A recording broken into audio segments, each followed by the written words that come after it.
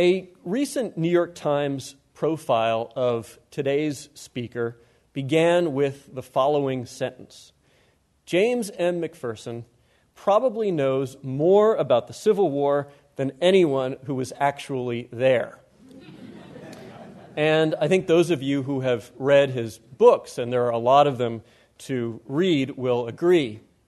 But even more impressive, I think, than his omniscient mastery of the facts is his mastery of words. The Civil War has often been called an American Iliad, and in fact, Dr. McPherson's prose, with its clarity and economy, its epic scope, relieved by small-scale moments of human experience, has quite a bit in common with Homer's poetry. By some estimates, the number of books about the Civil War published since 1865 is approximately equal to the number of soldiers at the First Battle of Bull Run. And that includes both Union and Confederate, by the way. On this crowded field, Dr. McPherson's book, Battle Cry of Freedom, stands out as the best single-volume history of the war ever written. Since its publication in 1988, for which Dr. McPherson was awarded the Pulitzer Prize, the book has sold more than 600,000 copies. Also, his other books include one that's especially relevant to today's talk, which is Crossroads of Freedom, Antietam. Did you mean to rhyme that, by the way, when you were at the... I like that. He's twice been awarded the Lincoln Prize, most recently last year, for Tried by War, Abraham Lincoln as Commander-in-Chief. And I'd also mention that his co-recipient of last year's Lincoln Prize, Craig Simons, is here with us today as well, we're honored to say. Dr. McPherson has had an outstanding teaching career at Princeton and has also been a leader in efforts to save Civil War battlefield sites, as well as a participant in public conversations about the war's continuing legacy, including the current one that was so thoughtfully initiated by the governor of Virginia.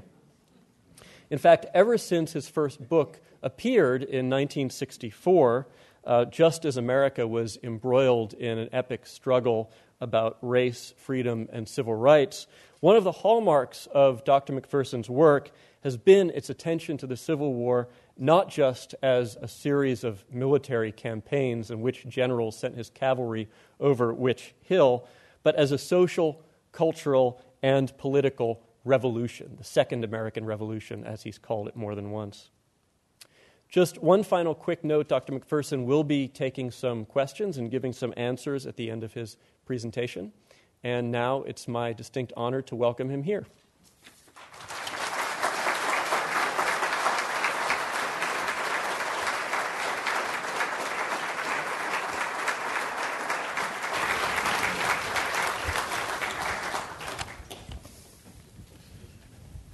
Well, thank you, Adam, for that overly generous introduction, and thanks to all of you for your welcome. On September, so we get the first one here. On September 19th, 1862, 2 days after the Battle of Antietam, fought near Sharpsburg, Maryland, about 65 miles northwest of here, two photographers arrived on the battlefield from the Washington gallery of the famous Matthew Brady, the foremost American entrepreneur of the new science and art of photography. The two cameramen were Alexander Gardner and James Gibson. Unfortunately, not Timothy O'Sullivan. He was with Gardner at Gettysburg and took some very famous and starkly powerful photographs there. But at Antietam, Gardner's sidekick was James Gibson. They were both already experienced photographers of soldiers, artillery emplacements, camp scenes, and other Civil War subjects. These two men would form a partnership and open their own gallery with O'Sullivan the following year. And then both Gardner and Gibson, as well as O'Sullivan, would go on to have distinguished careers as photographers in the years after the war. But nothing they did in future years would have the public impact of the pictures they exposed on that September 19th. Most of them by Gardner, including the 3 or 4 actually on the screen here, this one,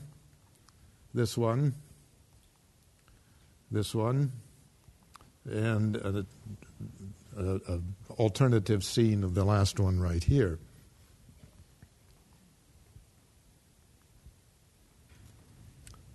I'll talk more about these in a moment. Never before had soldiers killed in battle been photographed. Never before had the general public witnessed the horrors of the battlefield in such a stark, realistic portrayal. In mid-October 1862, a month after the battle, an exhibit of about 30 of Gardner's and Gibson's photographs, titled "The Dead of Antietam," opened at Matthew Brady's gallery in New York City. All but one of these pictures in that exhibit showed Confederate dead, because by September 19th, 2 days after the battle, most of the more than 2,000 Union soldiers killed outright in the battle had been interred by Northern burial details, while many of the similar number of Confederate dead still remained where they fell, awaiting burial. Even though the hundreds and probably thousands of New Yorkers who saw these pictures were looking mostly at enemy dead, therefore, their reaction of shocked silence testified to the human tragedy depicted by these photographs. A New York Times reporter who reviewed the exhibit wrote, "These pictures have a terrible distinctness. Mr. Brady has done something to bring home to us the terrible reality and earnestness of war. If he has not brought bodies and laid them in our dooryards and along streets, he has done something very like it. But there is one side of the picture that the sun does not catch, one phase that has escaped photographic skill. It is the background of widows and orphans, torn from the bosom of their natural protectors by the red, remorseless hand of battle. Homes have been made desolate, and the light of life in thousands of hearts has been quenched forever. All of this desolation, imagination must paint. Broken hearts cannot be photographed." I chose these pictures from the exhibit because they come closest, and especially this one, because they come closest to conveying what the Times reviewer called the red, remorseless hand of battle. This first picture shows soldiers from the 10th Louisiana Volunteer Infantry who were killed along the fence line bordering the Hagerstown Pike in the early morning phase of the battle. This picture was taken about 200 yards south of the famous 30-acre cornfield at Antietam. The Hagerstown Pike is on the far side of the fence. Between the two fence lines, you might be able to see the far fence line there to the right. The road that you see here on the left in the main part of the picture is just a farm lane, the D.R. Miller Farm, the owner of the famous cornfield. The second picture shows Confederate dead from an artillery battalion that fought on the high ground near today's visitor center with the Dunker Church, a pacifist sect, by the way, one of the battlefield's most famous landmarks there in the background. This third picture shows some of the Confederate dead, probably from the 14th North Carolina Infantry, in the sunken road which became known as Bloody Lane, where some of the most vicious fighting took place during the midday phase of the battle. And this is another view of Bloody Lane taken from a different camera angle.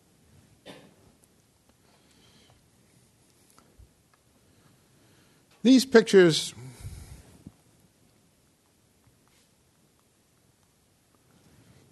convey visually what many soldiers who fought at Antietam and survived tried to describe in words. One Union officer wrote a letter home that referred to hundreds of dead bodies lying in rows and in piles, looking the picture of all that is sickening, harrowing, Horrible. Oh, what a terrible sight. Another Union officer who had been in the thick of the fighting at Bloody Lane described the scene there the next day, similar to what you see here. In the road, the dead covered the ground. It seemed, as I rode along, that it was the valley of death. I think that in a space of less than 10 acres lay the bodies of 1,000 dead men and as many wounded.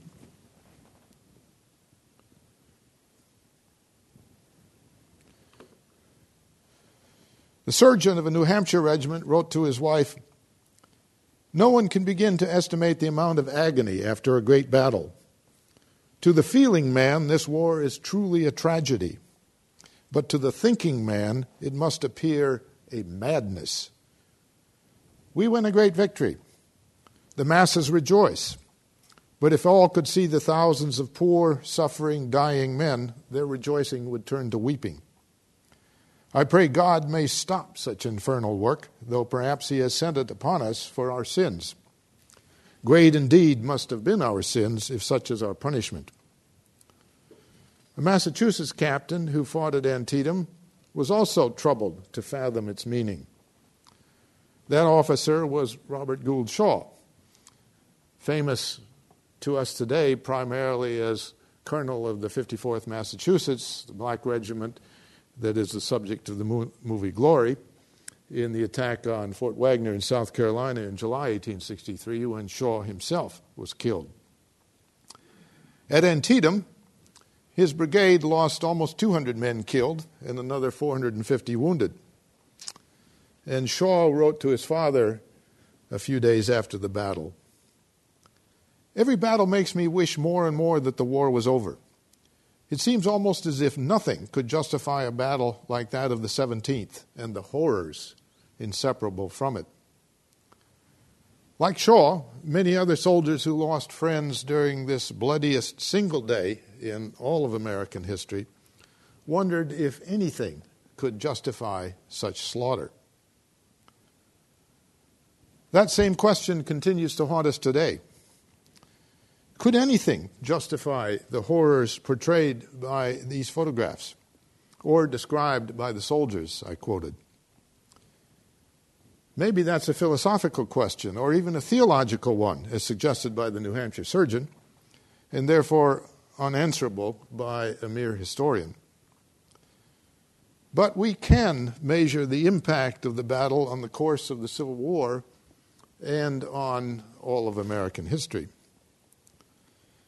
Even in 1862, many contemporaries foresaw that this showdown at Sharpsburg might have a decisive impact on the future of the continent. From London, where he followed the American Civil War with close attention, Karl Marx wrote that Antietam has decided the fate of the war. Confederate President Jefferson Davis was reported to feel very low down after the battle because the Confederacy's maximum strength has been mobilized while the enemy is just beginning to put forth his might. Years later, after the war, Major Walter H. Taylor of General Robert E. Lee's wartime staff described the Battle of Sharpsburg as the decisive event of the war. Why did those contemporaries consider Antietam the decisive event of the war? To answer that question, we need to turn the clock back several months.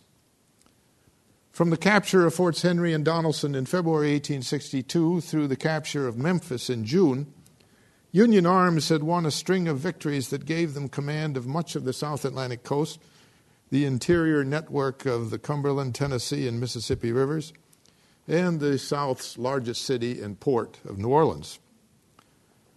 Northern forces had consolidated their control of Maryland, Kentucky, Missouri, and Western Virginia, soon to become the new state of West Virginia. In eastern Virginia, the Army of the Potomac, under its charismatic but cautious commander, George B. McClellan, had advanced up the peninsula between the York and James River to within 6 miles of Richmond. By June 1862, the days of the Confederacy seemed numbered. Confidence abounded in the North that the war was virtually won. In March 1862, the exuberant editor of the New York Herald declared that we may now count on the final collapse of the vagrant government of Jeff Davis before the 1st of May. Even the usually restrained New York Times, then as well as now, predicted as early as February, it will not be long ere this huge and infernal revolt shall be crushed out. The rebels themselves are panic-stricken, gloated the editor Horace Greeley of the New York Tribune. Indeed, many rebels were. The enemy have shown a daring that has taken us by surprise, admitted the Richmond Enquirer, a kind of semi-official organ of Jefferson Davis's administration. The Richmond Dispatch, with the Confederacy's largest circulation, lamented in March 1862, "We have nothing but disaster." The outspoken editor of the Richmond Examiner agreed that the Confederacy had never known an hour of deeper gloom or greater peril. Even the irrepressible fire-eater Edmund Ruffin, who claimed to have fired the first shot at Fort Sumter, wrote in his diary that the fall of New Orleans has depressed my spirits more than all the previous losses to our arms and cause. I cannot help admitting the possibility of the subjugation of the southern states. As the Army of the Potomac closed in on Richmond in May 1862, panic seized the Confederate capital. Members of the recently adjourned Confederate Congress decamped for home with what newspapers branded unseemly haste. The Confederate Secretary of War boxed up his department's archives for shipment, if necessary. The Secretary of the Treasury and had the government's gold reserves ready for evacuation. Visiting Jefferson Davis's household during these tense days was his niece, who wrote to her mother in Mississippi on May 7th, "Oh, Mother, Uncle Jeff is miserable. Our reverses distressed him so much. The cause of the Confederacy looks drooping and sinking. I am ready to sink with despair." Davis sent his family to North Carolina, and cabinet members followed suit. Rumors circulated that Richmond would be abandoned to the enemy. "No one, scarcely, supposes that Richmond will be defended," wrote the War Department clerk John Jones in his to-be-famous, eventually, diary. These events, these Union victories in the early months of 1862, had important consequences abroad. Like the secessionists of 1776, those of 1861 counted on foreign recognition and assistance to help them win their independence.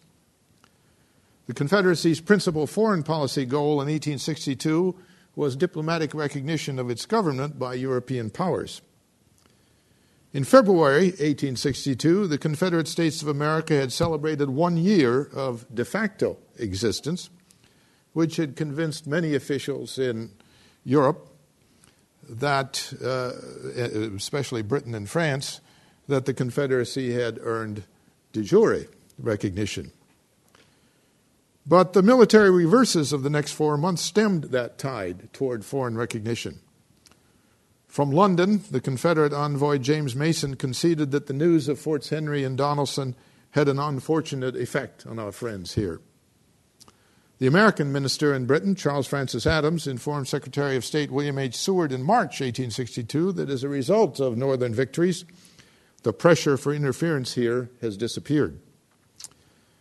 By April, even Emperor Napoleon III of France, the Confederacy's most enthusiastic supporter in Europe, had turned cautious.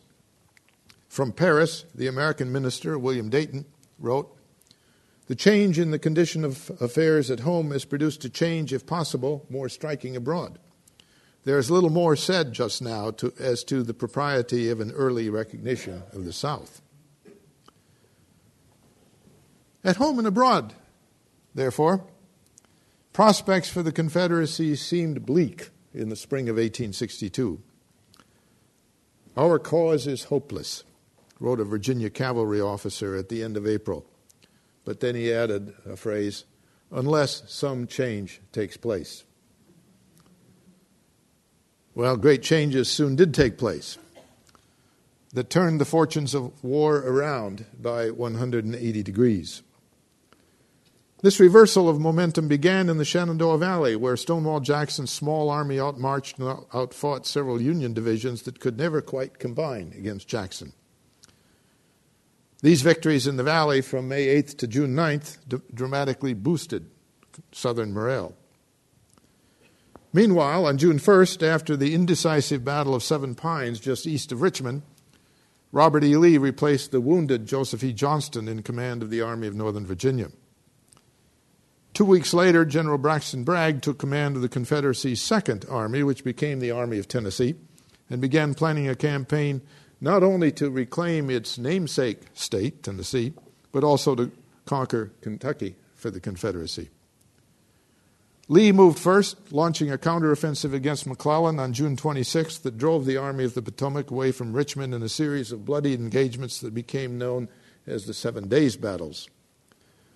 By the 4th of July, instead of marching triumphantly into Richmond as Northern newspapers had confidently predicted just a few weeks earlier, the Army of the Potomac was gloomily licking its wounds at Harrison's Landing on the James River. The 7 Days Battles lifted Southern morale almost to a state of euphoria. On the 4th of July, the Richmond Enquirer declared that the almost funereal pall which has hung around our country since the fall of Fort Donelson seems at last to be passing away. The Richmond Dispatch proclaimed that history has no record of such a succession of triumphs. Throughout all time, they will stand without parallel in the annals of warfare. The War Department clerk John Jones, whom I quoted in a depressing statement a few moments ago, commented now, optimistically, Lee has turned the tide, and I shall not be surprised if we have a long career of successes. The plunge of Northern morale after the 7 days was all the greater because of expectations built on almost uninterrupted success over the previous 4 months had been so high. A panic on Wall Street in July sent stocks as well as the value of the new greenback dollar into a temporary free fall. Northern newspaper editorials contained such phrases as entirely unexpected, exceedingly discouraging and gloomy, disappointed and mortified, stunning disaster. In Washington, a State Department official said that the 4th of July was the gloomiest since the birth of this republic. Never was the country so low, and after such sacrifices of blood, of time, and of money. President Lincoln told a Connecticut congressman in mid-July that when he learned of the retreat to Harrison's Landing, I was as nearly inconsolable as I could be and live. A week later, Lincoln had recovered some of his spirits. He informed his cabinet of a decision that would turn out to be one of the most momentous of the war. Southern states had seceded and formed their slaveholding nation to protect their peculiar institution. Slaves constituted the principal labor force that sustained the Southern economy and the Confederate war effort. From the onset of the war, a growing number of Republicans in the North had urged a policy of emancipation to strike a blow against this keystone of Southern society and economy. For a year, Lincoln had deflected this pressure, fearing that an emancipation policy would drive the border slave states into the Confederacy and alienate Northern Democrats from support of the war. But by July 1862, Lincoln had decided that these risks were more than balanced by the potential benefits of an edict that would convert black labor from a Confederate asset to a Union asset. Emancipation, Lincoln told the cabinet, was a military necessity, absolutely essential to the preservation of the Union. The slaves are undeniably an element of strength to those who have their service, and we must decide whether that element shall be for us or against us. The North, Lincoln went on, wants the Army to strike more vigorous blows. The administration must set an example and strike at the heart of the rebellion, slavery. Most cabinet members supported this decision, but with varying degrees of enthusiasm or lack of it. Seward advised against issuing the proclamation during this period of discouragement with the military situation. Wait, Seward said, until you can give it to the country supported by military success. Otherwise, the world might view it as the last measure of an exhausted government, a cry for help, our last shriek on the retreat. Lincoln accepted this advice and put the proclamation away in a drawer to wait for a military victory. It would prove to be a long, dismal wait.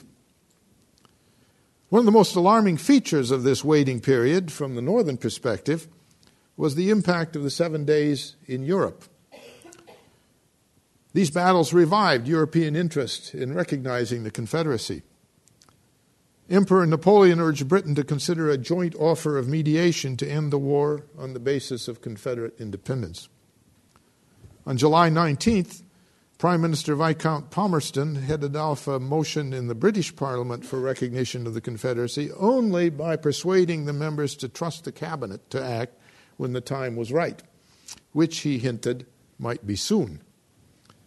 Even pro-Union Englishmen seemed to have given up hope.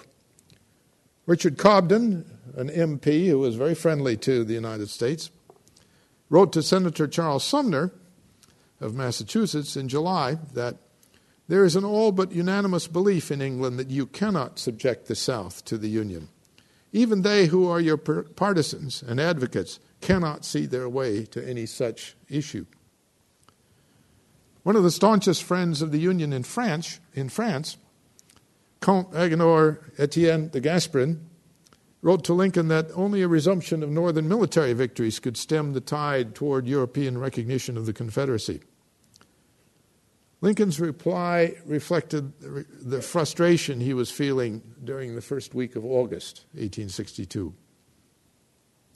It seems unreasonable that a series of successes, he wrote in reference to those earlier Union victories, a series of successes extending through half a year and clearing more than 100,000 square miles of country should help us so little, while a single half defeat, that was his description of the 7 days battles, while a single half defeat should hurt us so much.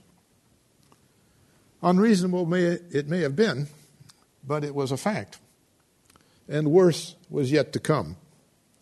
In August, Confederate armies in Tennessee launched a two-pronged invasion of Kentucky.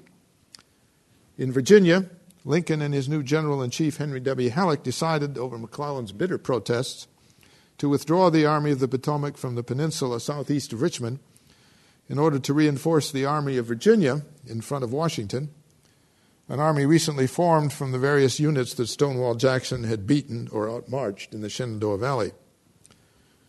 Jackson beat part of that army again near Culpeper on August 9th in the Battle of Cedar Mountain.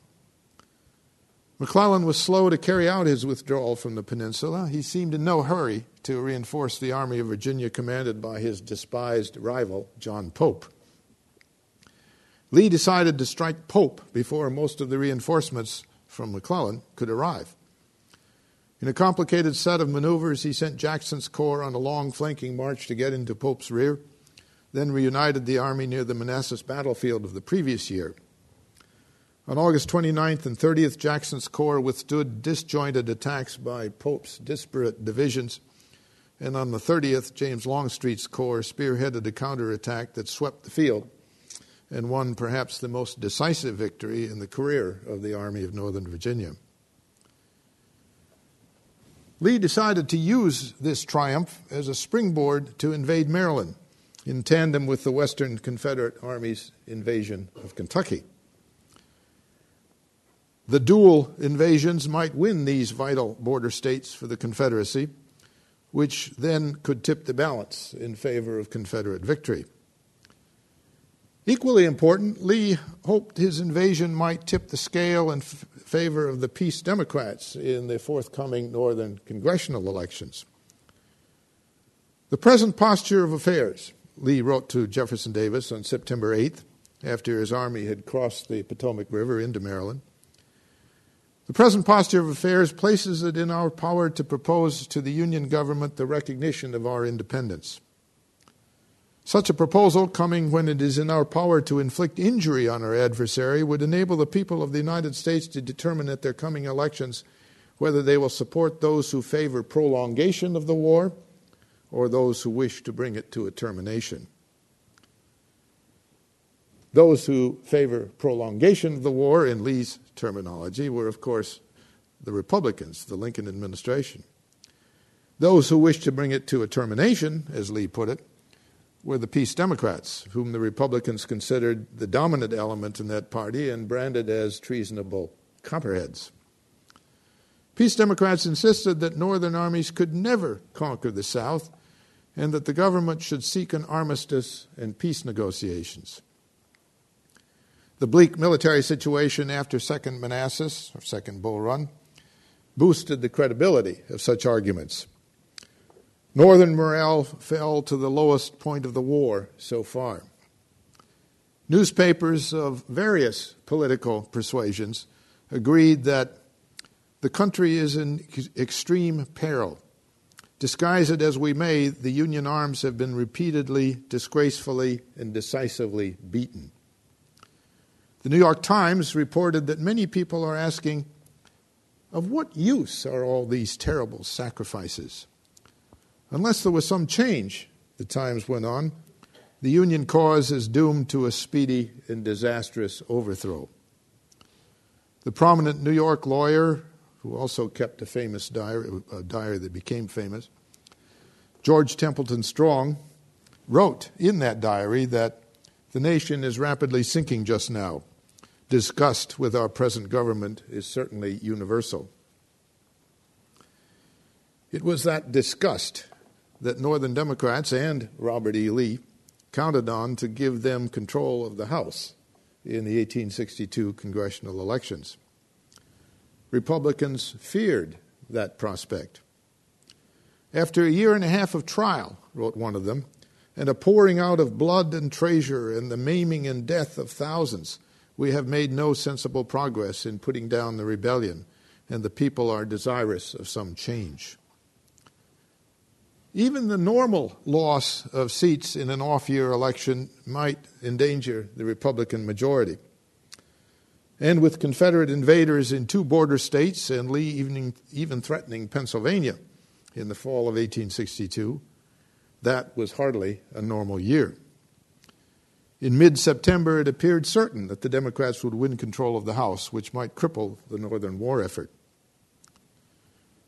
The diplomatic as well as political consequences of Confederate victories were full of promise for the Confederacy. After Second Bull Run, or Manassas, Prime Minister Palmerston seemed ready to interfere in behalf of the Confederacy. The Federals, he wrote, got a very complete smashing. He's writing this letter to Foreign Secretary Lord John Russell on September 14th, just a day or two after the news of Second Bull Run reached England.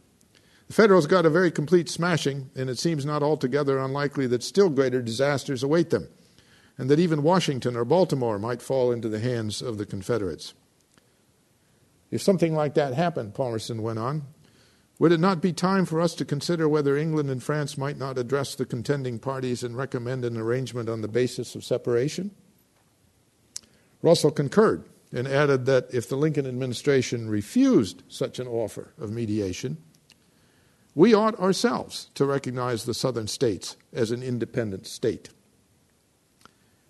The 2 British leaders, you could say they were the 2 most powerful men in the world at that time, agreed, however, to hold off until the results of Lee's invasion became clear. If the Federals sustain a great defeat, Palmerston wrote, their cause will be manifestly hopeless, and the iron should be struck while it is hot. If, on the other hand, they should have the best of it, we may wait a while and see what may follow. Lincoln was acutely sensitive to these political and diplomatic dangers posed by Lee's invasion. But the military crisis had to be dealt with first. The Union Army that fought and lost Second Bull Run was an ill-matched amalgam of troops from Pope's Army of Virginia, part of General Ambrose Burnside's 9th Corps transferred from North Carolina, and parts of McClellan's Army of the Potomac transferred from the Peninsula. McClellan had delayed reinforcing Pope with his two strongest corps and had suggested to Lincoln that they should be used to secure Washington and, as McClellan put it, leave Pope to get out of his scrape by himself. Lincoln was appalled by these words. He considered McClellan's behavior unpardonable. A majority of the cabinet wanted to cashier the general. But Lincoln recognized McClellan's organizational skills and the extraordinary hold he had on the affections of his soldiers. Lincoln also knew that the army was in a mutinous frame of mind toward Pope, blaming him for the beating they had taken at Second Bull Run. "The whole army is disgusted," wrote a New Hampshire captain. "You need not be surprised if success falls to the rebels with astonishing rapidity." To revive morale, Lincoln decided to give McClellan command of all the Union troops in this theater with instructions to meld them into the Army of the Potomac and to go after the enemy.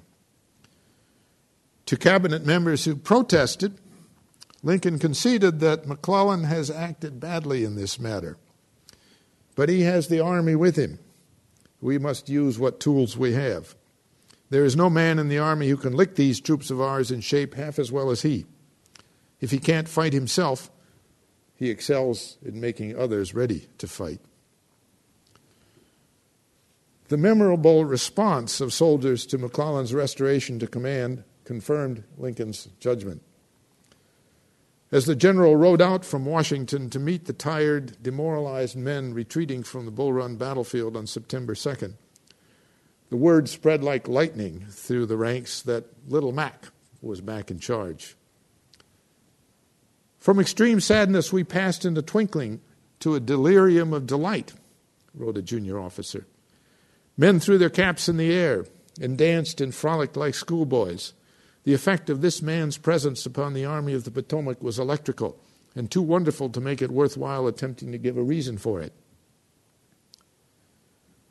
McClellan did reorganize the army and lick it into shape in a remarkably short time. And as they marched out from Washington to seek the enemy, morale rose higher than it had been for the past 3 months.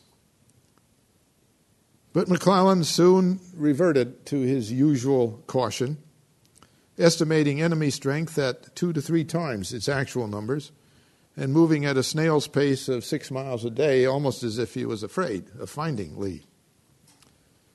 And as he had done on the peninsula, McClellan clamored for reinforcements, particularly the 12,000-man garrison at Harper's Ferry. General-in-Chief Halleck refused to release those troops to McClellan. That refusal created both a problem and an opportunity for Lee. The garrison at Harper's Ferry threatened his line of supply through the Shenandoah Valley. So on September 9th, while the Army of Northern Virginia was in Frederick, Lee drafted Special Orders number 191 for the dispatch of almost 2/3 of his army in 3 widely separated columns under the overall command of Jackson to converge on Harper's Ferry from 3 directions and capture it. The opportunity here was a large supply of artillery, rifles, ammunition, provisions, shoes, and clothing for his ragged, shoeless, hungry men. The problem, McClellan might get between the separated parts of the army during the 3 to 5 days it would take to carry out that operation and destroy the fragments in detail. But Jeb Stuart's cavalry had kept Lee informed of McClellan's slow progress, so the Confederate commander was confident he would have time to reunite the army before confronting the Yankees. McClellan, however, had an extraordinary stroke of luck that upset Lee's plans. When the Army of the Potomac arrived at Frederick on September 13th, Corporal Barton W. Mitchell of the 27th Indiana spotted a bulky envelope in a field east of town. Curious, he picked it up and discovered inside, wrapped around 3 cigars, a copy of Lee's Special Orders number 191 that had been lost, apparently, by a careless Southern officer. Mitchell's eyes grew wider as he read through the orders studded with names that Northern soldiers knew all too well: Jackson, Longstreet, Stewart, Hill. In fact, 2 Hills. and signed by Lee's adjutant by command of General R.E. Lee. Mitchell took the orders to his sergeant, and together they went to their captain, who sent them on to the regiment's colonel, who rushed the orders to division headquarters, and then on to McClellan himself. These orders, which the 12th Corps' adjutant confirmed were authentic because he recognized the handwriting, gave McClellan a picture of the division of Lee's army into 4 parts, each part several miles from any other, while the most widely separated units were 30 miles apart with the Potomac River between them. No Civil War general ever had a better chance to destroy an enemy army in detail before it could reunite. At noon on September 13th, McClellan sent a telegram to Lincoln. "I think Lee has made a gross mistake and that he will be severely punished for it. I have the plans of the rebels and will catch them in their own trap." But McClellan was determined to be careful. No rashness. After all, in his mind, the enemy still outnumbered him. Thus, he must move cautiously. 6 hours passed while McClellan tried to confirm some of the information in those orders. 6 hours passed before McClellan issued his first orders to the commanders who were to march to the South Mountain Gaps and attack the divided enemy. And when were they to march? Immediately? No, tomorrow morning would do. Now, one can readily imagine what would have happened if the situation had been reversed and Lee had discovered that McClellan's army was divided into several parts too distant from each other for mutual support. I think he would have had Jackson on the march within the hour and Longstreet right behind him. But the first Union troops did not move until 18 hours after McClellan had seen Lee's orders and sent that telegram to Lincoln. And that was all the margin that Lee needed to avert an even greater disaster. The next 4 days, September 14th through 17th, passed in a kaleidoscopic pattern of marching and combat. On September 14th, desperate fighting by outnumbered Confederates at Fox's, Turner's, and Crampton's Gaps in South Mountain, a dozen miles west of Frederick, prevented a Union breakthrough until that night. But Lee recognized the danger of that breakthrough and issued orders for all units to retreat across the Potomac to Virginia, give up the campaign. But when he received word next morning, September 15th, that Jackson expected to capture Harper's Ferry that day, which he did, Lee changed his mind and decided to stay in Maryland to continue his campaign. Lee ordered all parts of his army to concentrate at Sharpsburg, where a line of ridges ran through the rural landscape of pastures, crop fields, and woodlots from the Potomac River 3 miles north of the village to Antietam Creek, a mile and a half southeast of it, both flanks then anchored on water. "We will make our stand on these hills," Lee was reported to have said. It was a good defensive position, but it did have one disadvantage. The only route of retreat was a single ford over the Potomac 3 miles to the rear. But Lee was willing to take that risk to salvage his campaign, confident that when reunited, his veterans would wrest victory from the Federal jaws. McClellan and the vanguard of his army arrived on the east side of Antietam Creek, during the afternoon of September 15th. McClellan sent no cavalry reconnaissance or probing attacks across the stream. He also let most of September 16th slip by without action while he studied the situation and while most of Lee's army arrived to take up defensive positions. In late afternoon of the 16th, 2 Union corps crossed the Antietam northeast of the Confederate position. Part of them got into a noisy firefight with the Confederate left, telegraphing McClellan's intention to attack that flank at first light on September 17th. That's exactly what happened, inaugurating 12 hours of the war's most intense combat that produced some 23,000 casualties, more than 6,000 of them killed or mortally wounded, many of whom you see right there. McClellan's after-action report said that his plan was to attack the Confederate left, follow it up with an attack against the right flank of the Confederates on the Antietam, and when Lee weakened his center to defend these flanks, to assault the center with his, that is, McClellan's, reserves. It was a good plan and might have worked if McClellan had actually carried it out. But the various attacks came seriatim, one corps at a time, enabling Lee to shift his troops from one flank to the other to shore up threatened positions. On two occasions in early and late afternoon, Union attacks on the enemy's center and right, the center being the Bloody Lane area that you saw.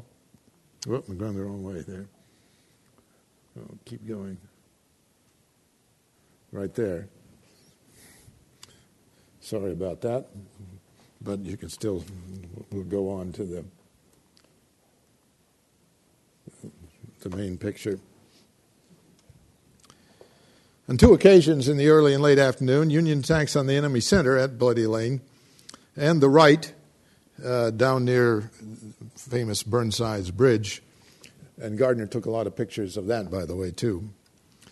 These attacks achieved potential breakthroughs.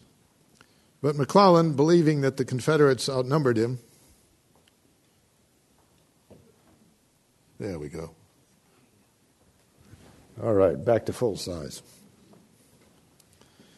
But McClellan, believing that the Confederates outnumbered him and that Lee was holding back large reserves, which existed only in McClellan's mind, refused to commit his own reserves. Never during that long day of carnage did as many as 20,000 Union troops go into action simultaneously, and almost 20,000 of them never fired a shot at all. This failure did much to neutralize McClellan's actual 2-to-1 numerical superiority. That is, he had about 75 to 80,000 men to Lee's 35 to 40,000 at that battle. The Army of Northern Virginia held on by its fingernails during those bloody hours of fighting in places that the battle made famous. For those of you who have been there, you recognize all of these places: the East Woods, the West Woods, the Cornfield, the Dunkard Church, Bloody Lane, Burnside's Bridge. After a night of horror, when many wounded died in the no man's land between the lines, the morning of September 18th dawned with the Confederates still standing defiantly in place. Despite receiving reinforcements during the day, McClellan did not renew the attack. That night, the Army of Northern Virginia retreated across the Potomac, leaving behind most of its dead. Except for a feeble pursuit on the 19th and 20th that was easily repulsed, the Battle of Antietam was over. McClellan missed several opportunities to win a more decisive victory. But by compelling Lee to retreat without achieving most of his objectives in Maryland, the Army of the Potomac could claim at least a limited victory. The Northern press puffed it up into a great triumph, all the more heartening because of the pessimism that had preceded it. At no time since the war commenced did the cause of the Union look more dark and despairing than 1 week ago, declared the New York Sunday Mercury on September 21st. But now, it went on, at no time since the first gun was fired have the hopes of the nation seemed in such a fair way of realization as they do today. The New York Times proclaimed that the effects of this great victory, large print headline, would be felt in the destinies of the nation for centuries to come. The Times was right about the long-term consequences of Antietam. 5 days after the battle, Lincoln called a special meeting of his cabinet. "I think the time has come," he told them. "I wish it was a better time. The action of the army against the rebels has not been quite what I should have best liked, but they have been driven out of Maryland." Lincoln said he had made a promise to myself and to my Maker. that if God gave us the victory in the approaching battle, I would consider it an indication of divine will in favor of emancipation. The victory at Antietam was God's sign, Lincoln said, that he had decided this question in favor of the slaves. Therefore, said the President, he would issue that day the proclamation warning Confederate states that unless they returned to the Union by January 1st, 1863, their slaves shall be thenceforward and forever free. Perhaps no result of Antietam was more momentous than that one. But there were others almost as important. Those congressional elections still loomed. In every midterm election of the previous 20 years, the party in power had lost control of the House. Every midterm election for 20 years going back to 1842. Until Antietam, that dire prospect seemed likely this time as well, with unfathomable consequences for the government's ability to carry on the war. But now, commented the New York Times after Antietam, our armies have achieved brilliant victories that reinvigorated Northern morale and a determination to see the war through to a final victory. Although Democrats did make significant gains in the election, Republicans maintained control of the House. However, a shift of an average of 1% of the votes to Democrats in 16 Republican-held districts in 9 states would have given the Democrats control of the House. And there can be little, if any, doubt that a Confederate victory at Antietam and or the continued presence of the Army of Northern Virginia in Maryland or Pennsylvania would have swayed that tiny percentage of voters and more. Antietam also had a signal impact abroad. When news of Lee's retreat arrived in London, Prime Minister Palmerston backed away from the idea of intervention. The only favorable condition for mediation would have been, Palmerston wrote, the great success of the South against the North. That state of things seemed 10 days ago to be approaching. But at Antietam, its advance has been lately checked, making the whole matter full of difficulty. Further news, a few weeks later, of the Battle of Perryville in Kentucky, which forced the Confederates to abandon their invasion of Kentucky, was just frosting on the cake. I am therefore inclined, wrote Palmerston, to change the opinion I wrote you when the Confederates seemed to be carrying all before them, and I am convinced that we must continue merely to be lookers-on till the war shall have taken a more decided turn. It never did take a decided enough turn toward Confederate victory, at any rate, for Palmerston. Never again did the Confederacy come so close to obtaining European recognition as it did in September 1862. Well, to sum up, no other campaign and battle in the war had such momentous, multiple consequences as Antietam, and to a much lesser extent, Perryville. Union armies had stymied the supreme Confederate efforts. Foreign powers backed away from intervention. Lincoln issued the Emancipation Proclamation. Northern voters did not overthrow the Republican Party, which forged ahead with its program to preserve the Union and give it a new birth of freedom. The war had other crucial turning points. In July 1863, the dual Union triumphs at Gettysburg and Vicksburg struck another blow that blunted a renewed Confederate offensive in the East and cut off the western third of the Confederacy from the remainder. In September 1864, Sherman's capture of Atlanta reversed another decline in Northern morale and set the stage for the final drive to Union victory. Those also were pivotal moments. But they might never have happened if the Confederate offensives in Kentucky and especially in Maryland had not been defeated in the fall of 1862. In retrospect, contemporaries recognized Antietam as the preeminent turning point of the war. Two of the war's best corps commanders, who fought against each other at Antietam and several other battles. Winfield Scott Hancock for the United States and James Longstreet for the Confederate States made precisely that point. In 1865, Hancock looked back on the past 4 years and concluded, "The Battle of Antietam was the heaviest disappointment the rebels had met with. They then felt certain of success and felt that they should carry the war so far into the northern states that the recognition of the Confederacy would have been a necessity."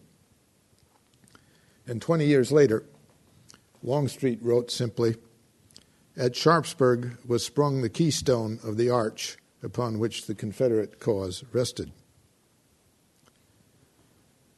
Those New Yorkers who saw the exhibit of the dead of Antietam at Brady's Gallery in October 1862 could not then know it.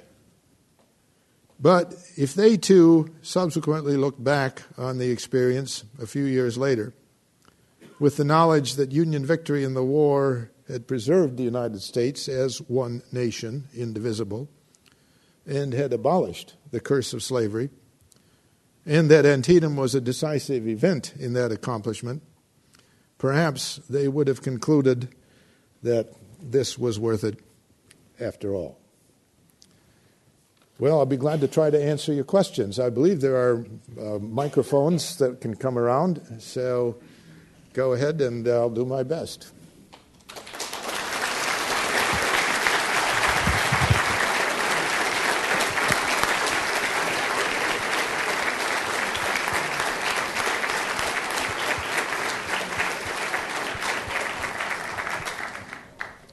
Just raise your hand and a microphone will come your way quickly. Right here, down here.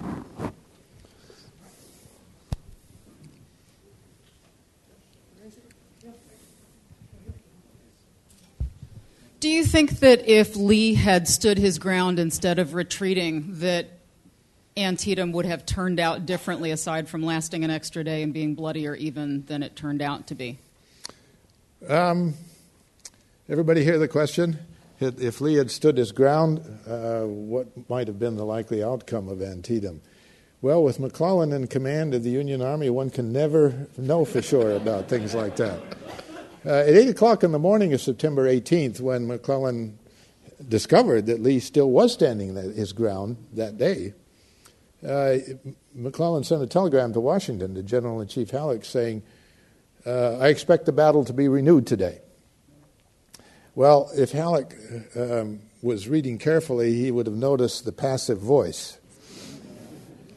McClellan didn't say, "I expect to renew the attack today.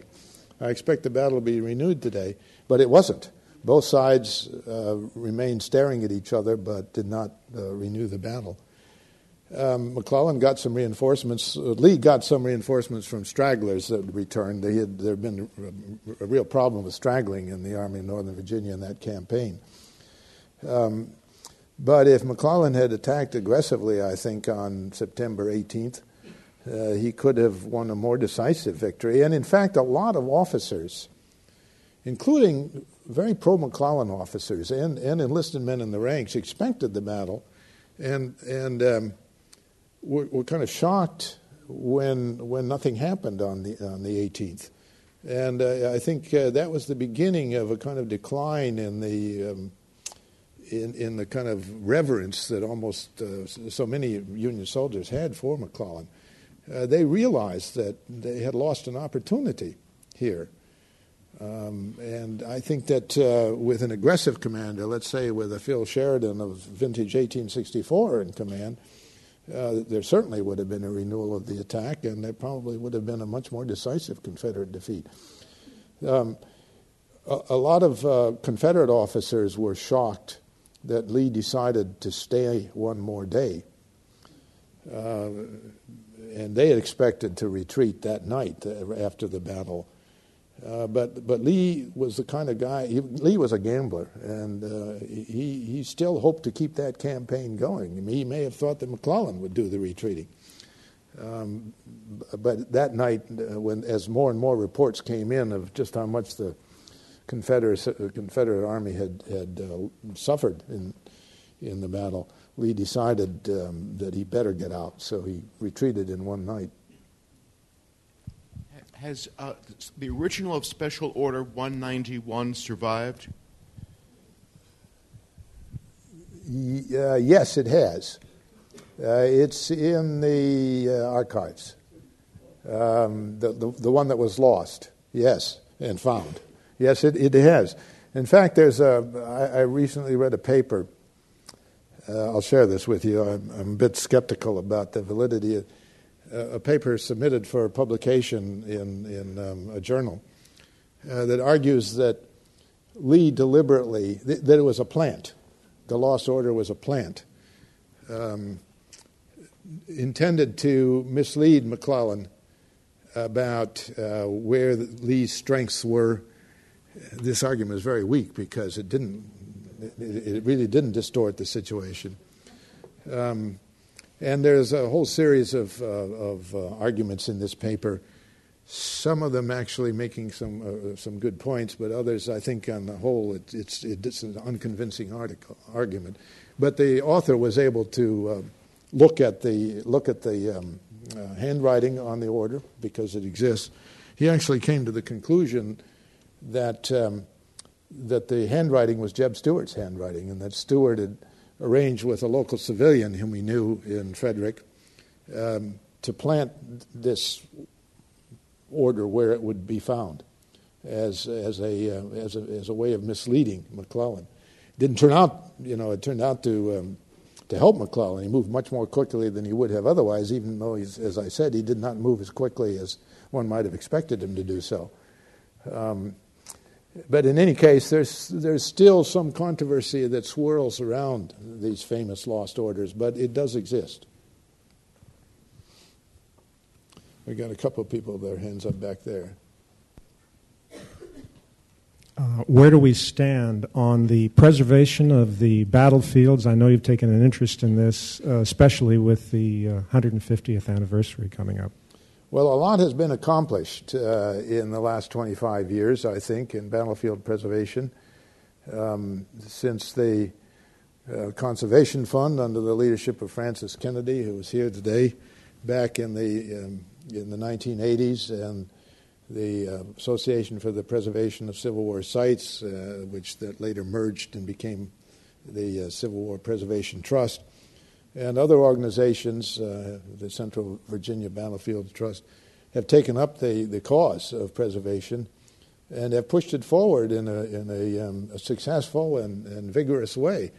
There's still all kinds of threats. Everybody's aware of the current controversy over the building of a huge Walmart facility near the border of the Wilderness Battlefield in Virginia, west of Fredericksburg. And other threats that continue to exist, especially in the Fredericksburg area. But compared to the situation that existed 25 years ago, I think that a lot has been accomplished. And there's a big community. I think the Civil War Preservation Trust has something like 60,000 members. It has really done extraordinary things especially in the last few years. Are you active in that? I have been active in that. I'm a member of it. I'm a member of their advisory board. I know very well Jim Lighthizer, who is the head of the Civil War Preservation Trust, and I've been involved in it. Yeah. Hi. Somebody right there. Oh, excuse me, over here. Oh. Sorry. Over here. Okay, right here. Sorry. Hi.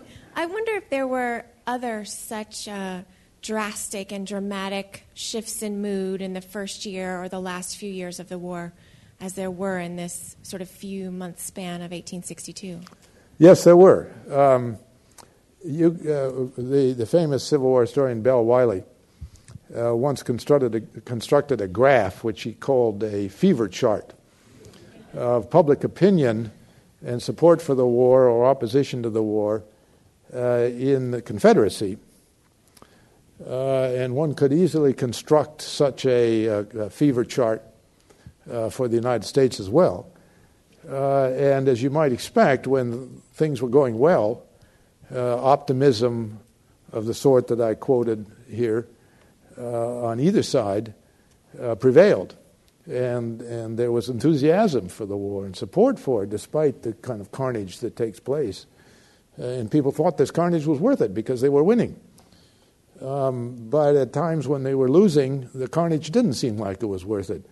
To just take the North, for example, I quoted the optimism of the spring of 1862 and then the profound pessimism of the summer and early fall. After Antietam and Perryville, Northern opinion rose again, but then it sunk even lower over the winter with failure at Fredericksburg, failure of Grant's initial campaign against Vicksburg. Things didn't look like they were going very well. Then came the Battle of Chancellorsville. So there was another trough of Northern opinion by, let's say, May and June of 1863. But then comes Vicksburg, Gettysburg, other Union victories, and it's another 180-degree shift. Southern opinion plumbs. But that isn't the end of it. In the spring of 1864, when Grant becomes general-in-chief, makes his headquarters with the Army of the Potomac, and Sherman takes over the second largest Union army in the Georgia campaign, there's wild optimism in the North that these two heavy hitters are going to bring the war to an end by the 4th of July. Well, by the 4th of July, enormous casualties, especially in Grant's Virginia campaign, had caused Northern morale to plummet again.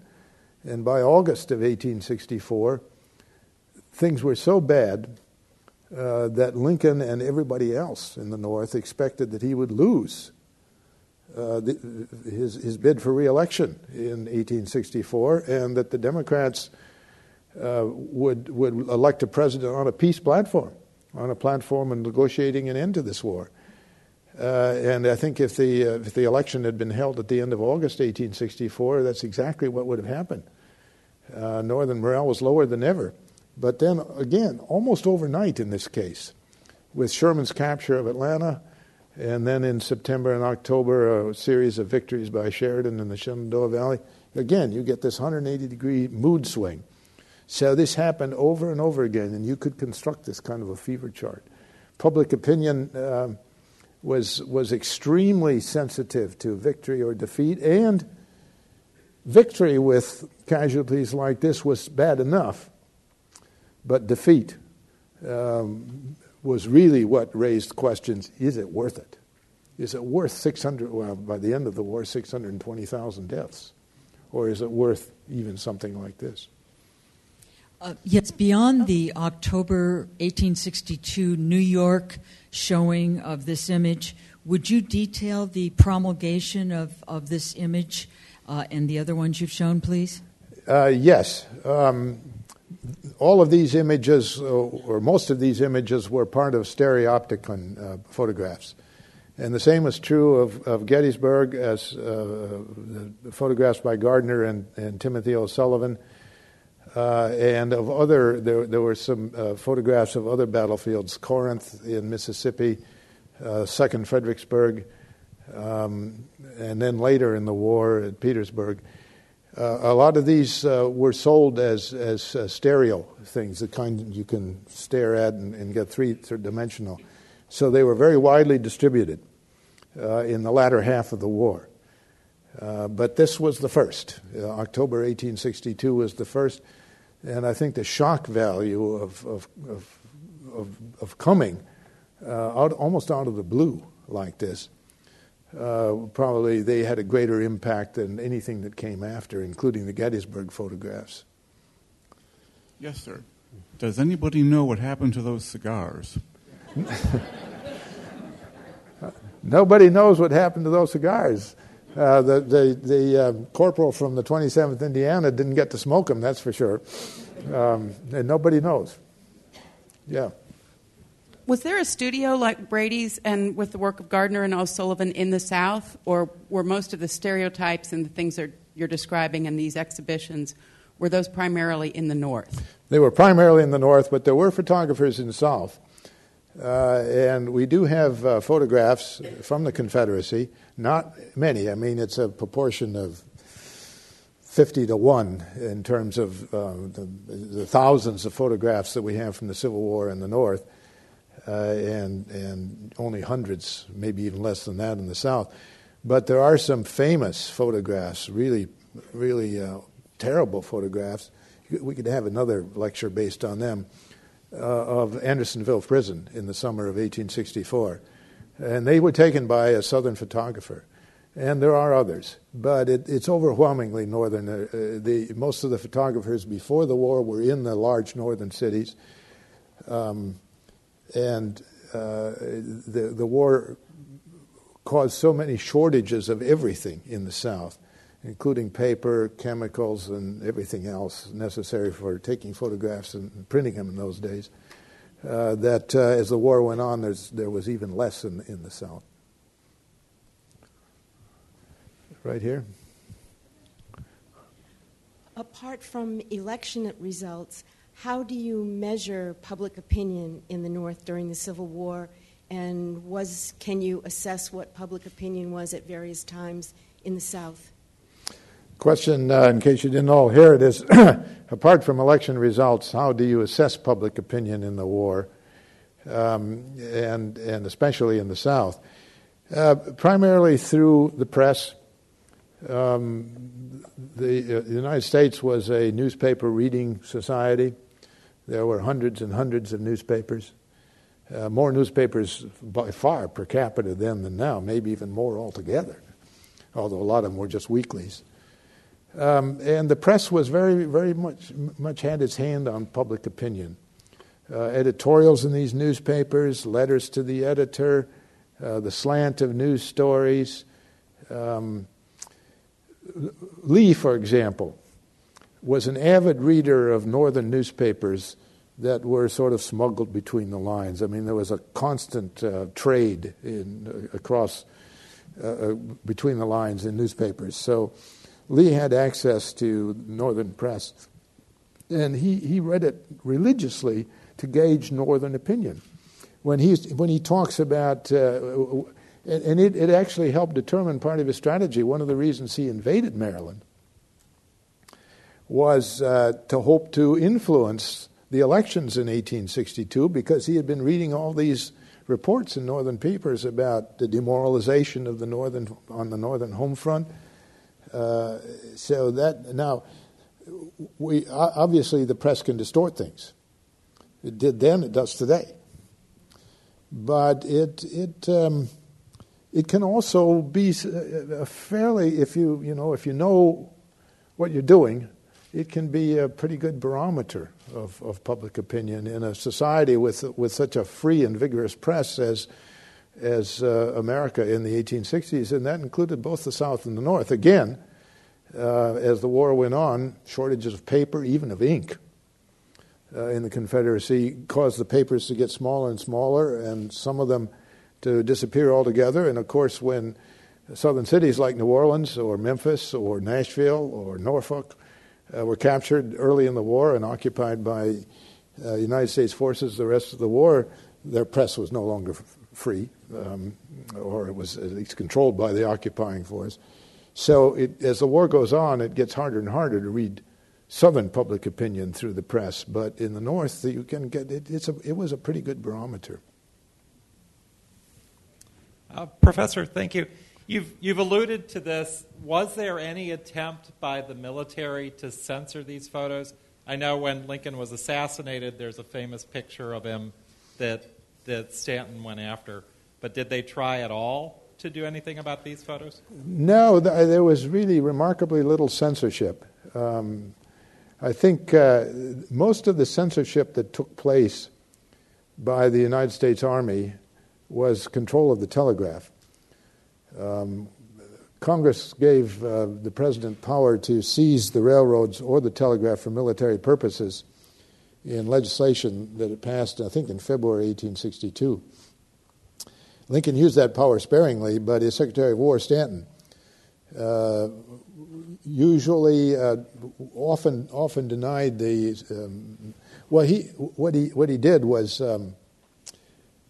reserve the telegraph for military uses, which was in effect denying it to journalists who, for example, after the Battle of Antietam. It's a good example of that.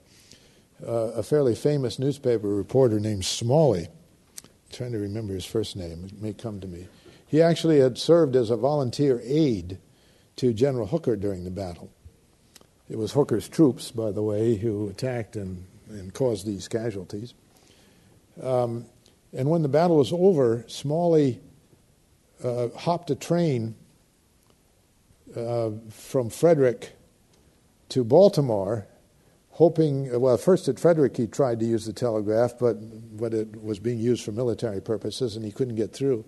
Then he went to Baltimore hoping to get there, and he couldn't. Again, it was controlled.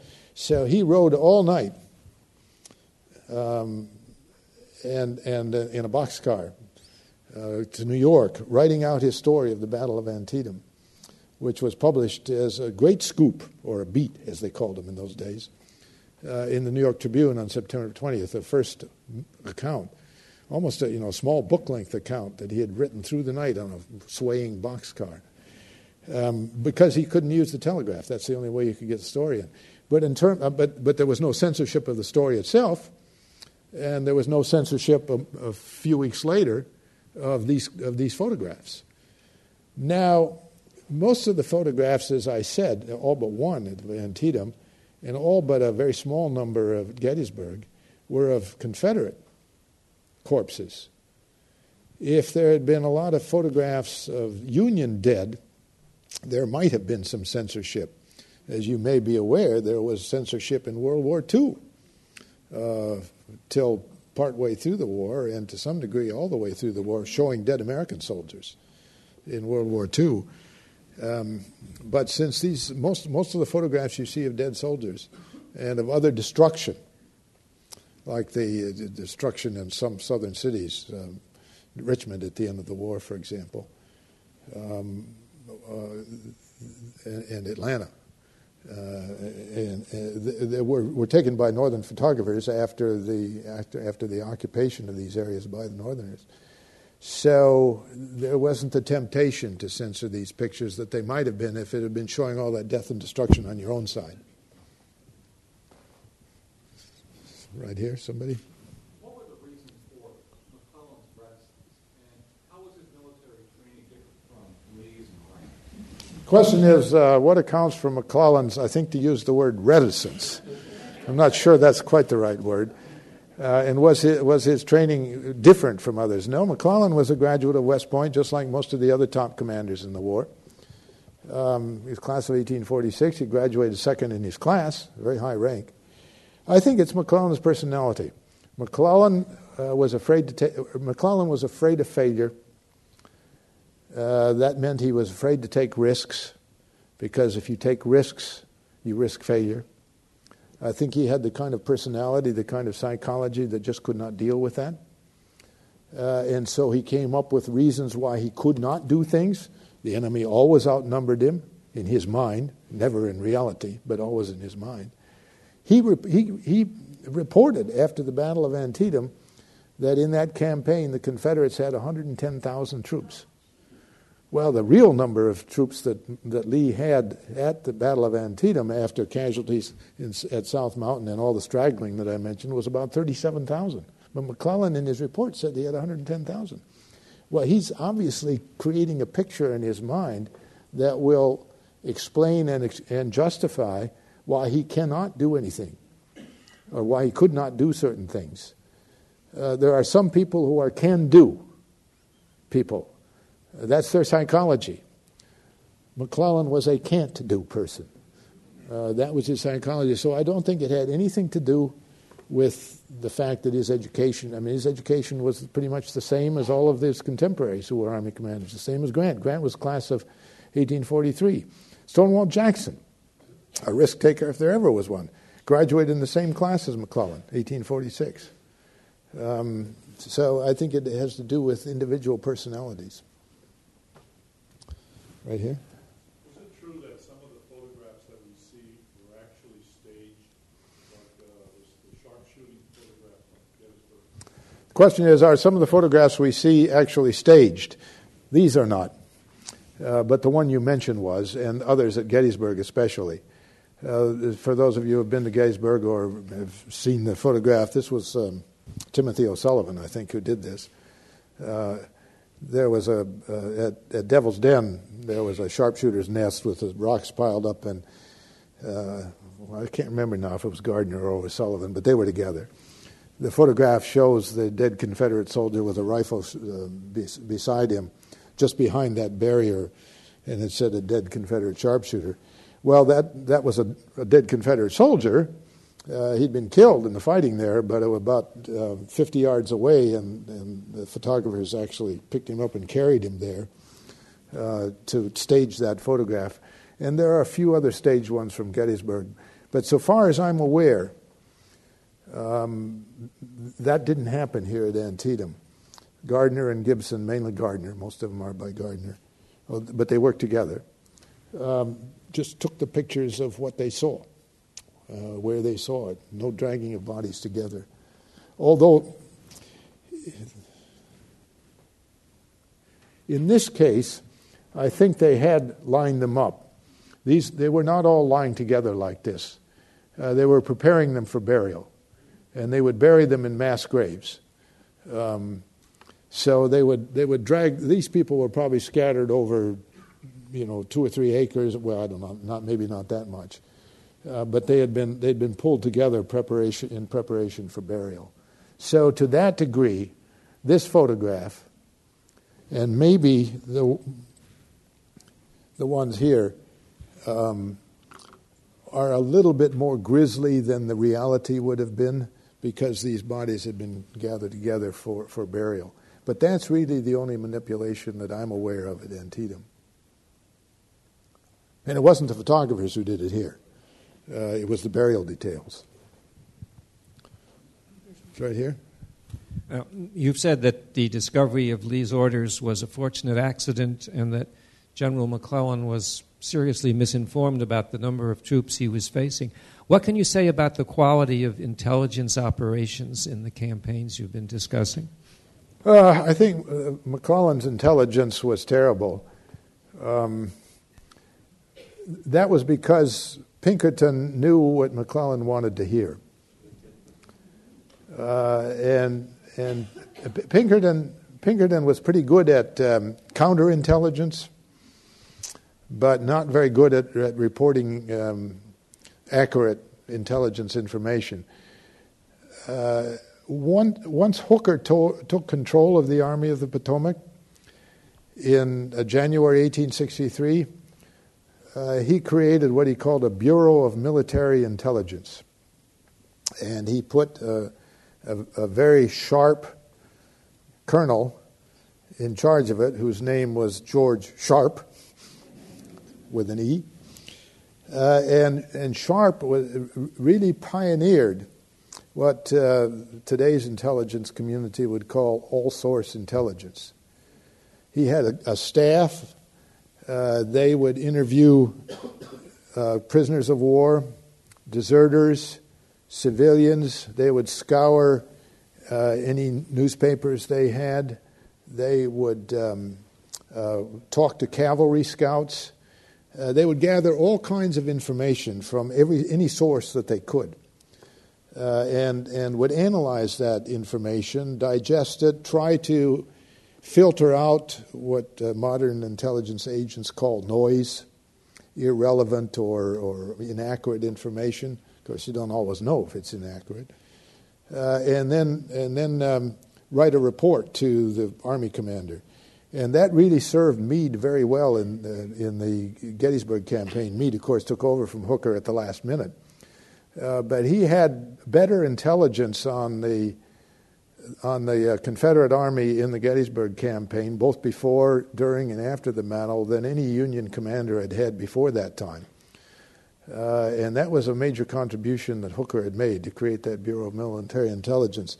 But McClellan had not had that. Another thing, McClellan, I think, made a very faulty use of his own cavalry. He did not know how to use cavalry. And one of the functions of cavalry in a Civil War context is gathering intelligence.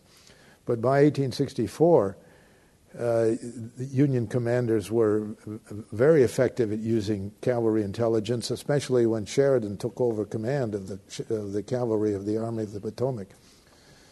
So there's a quantum leap in the quality of Union intelligence in 1863 and after. You know, I'm being told we have to wrap things up. Okay. Well, we're wrapping things up then.